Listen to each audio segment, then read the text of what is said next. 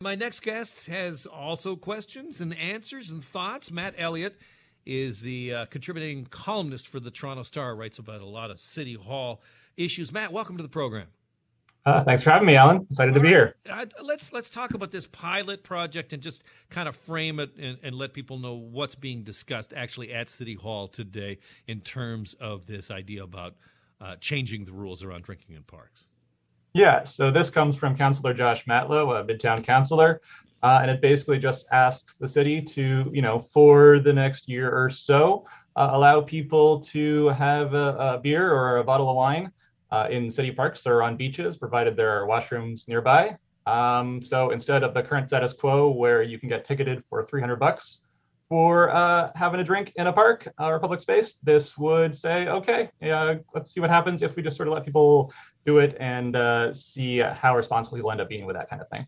In our last segment, we played an interview that John Tory did this morning with Greg Brady, where he said, the devil is in the details and this kind of thing. Like you pointed out, is there a washroom nearby? It's like, I'm sorry, sir, you can't have a beer. There's no washroom nearby. And then there's this whole thing about the percentage of alcohol and like what you can drink. You can't be drinking, a 40 or rye. Like how does all of that stuff get enforced? That's, I think some of the stuff they're talking about as far as saying, okay, it's got to be 15% alcohol volume or less is going to be very, very hard to enforce. And I think that kind of stuff is in there more for like guidelines for people to follow more than it is an enforcement effort. But I mean, the reality is when you look at the status quo, like what we see now is very selective enforcement, right? Like odds are you can go to a park with a beer or a glass of wine and nobody's going to hassle you today.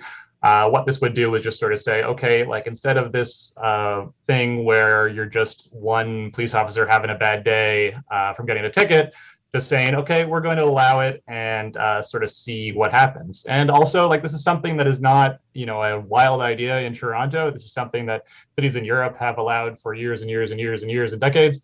And it's something that cities in Canada, like Vancouver, Calgary, and Edmonton, have tried during the pandemic, and it's been largely fine. All right, let's talk about those cities' experience, because I often hear this, comparison to, well, in Europe they do this and they do that. And I often think, well, maybe we get there, but it's going to be a bumpy road in the beginning, because once you give a green light, John Tory in that interview was talking about, he's seen the guys with, two fours heading into the park, that might be a problem. So give me a sense of what these other cities have experienced since changing the rules. Well, I think these cities have been really useful models to look at because they've tried it. There's no real reason to think that the experience in Toronto would be wildly different than Vancouver, Calgary, and Edmonton. I mean, we're all relatively similar, but they have looked at different models. So in Calgary and Edmonton, for example, what they did is said, okay, we're going to put picnic tables in parks, and we're going to have some of these picnic tables where you are allowed to drink. And you can book them online in advance, or some of them are just there and you can grab them on a first come, first served basis. But it's basically like, okay, if you're at a picnic table that is authorized, you're good to go. Vancouver was a bit broader and said, okay, we're going to pick certain parks and we're going to designate drinking areas in these parks where you are allowed to imbibe. They found that people weren't super great about sort of understanding where the boundaries are, because they're not like they're, lines drawn on the lawn or anything. It was more sort of up in the air, but they generally reported that, compliance was good. There weren't that many problems. So I do think, Toronto, the motion that council's looking at right now is sort of just throw the doors open and allow it everywhere. I think there might be some wisdom in looking at more specific models like these other cities have tried and seeing if there's something that would be a better fit. Can we just quickly address this booze-free pedal pub? Is there a more Toronto story than that? This really sort of got my goat in the end. I think it's just such a perfect encapsulation of Toronto's weird attitudes toward booze and fun even. So, I mean, basically we're going to allow these large bicycle contraptions. They seat up to 16 people to travel around Toronto streets, and they look like, bars on wheels, but in the very Toronto twist, there won't be any alcohol on board. So I'm not entirely sure what the point is, honestly. I mean, if you think that's fun, then go for it. But it strikes me as very absurd that, this is where we're going when we're still also giving people $300 tickets for having a beer in a park. All right. That's great stuff, Matt. I appreciate your time. Please be well. You too. Thanks so much. All right. That's Matt Elliott, who's a Toronto Star contributing columnist, and that That motion is before City Council today. We'll stay on top of that and have the latest for you. Yeah, welcome to this pedal pub. Enjoy this tonic water. I got to play this for you. Have you heard this? This has gone viral now. This is a baffling, absolutely baffling comment by a Republican senator, but you got to hear the backstory quick first on this. The Senate is set to vote today on a Democratic-led bill that would enshrine broad protections for legal abortion nationwide. Now, this is obviously after the draft opinion was leaked about Roe v. Wade possibly being canceled by the Supreme Court. The vote is pretty much certain to fail. Here's Jackson Proskow, who is our Global National Washington bureau chief, on why, if it's expected to fail, why is it even happening?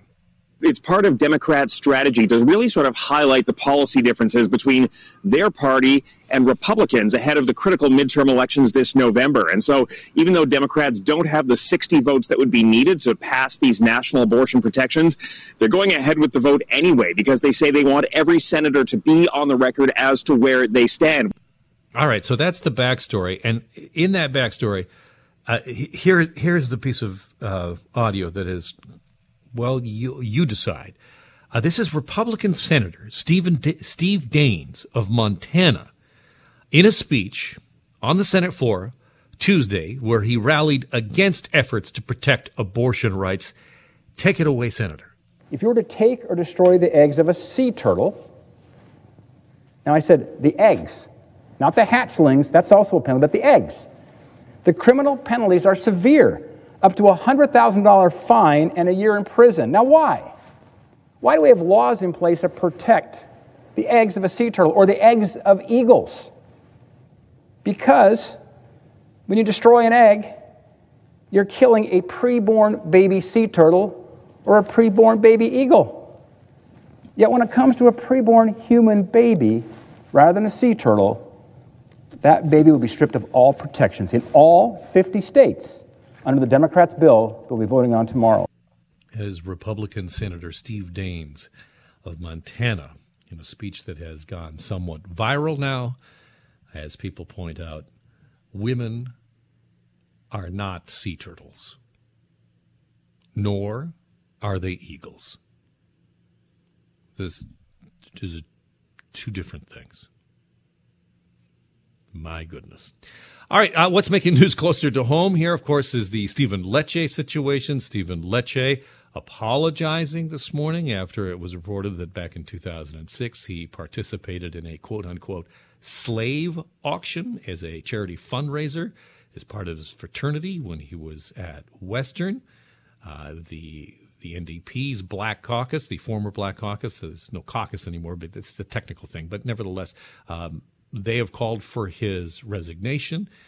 Elementary Teachers Association, the teachers union, has called for him to step down, or at least Doug Ford to address it. Ford hasn't said anything. He's, again, not speaking today, not before reporters. And until he does, there's just going to be more heat on this. We'll stay on top of this throughout the course of the day. And join us tonight, Global News at 5:30 to 6:30, as we'll have a breakdown on this story and some further reaction to it. It is the top of the line news item on the election campaign today for sure. We are on top of it. Thank you so much for spending your time with me today. Women are not eagles or turtles.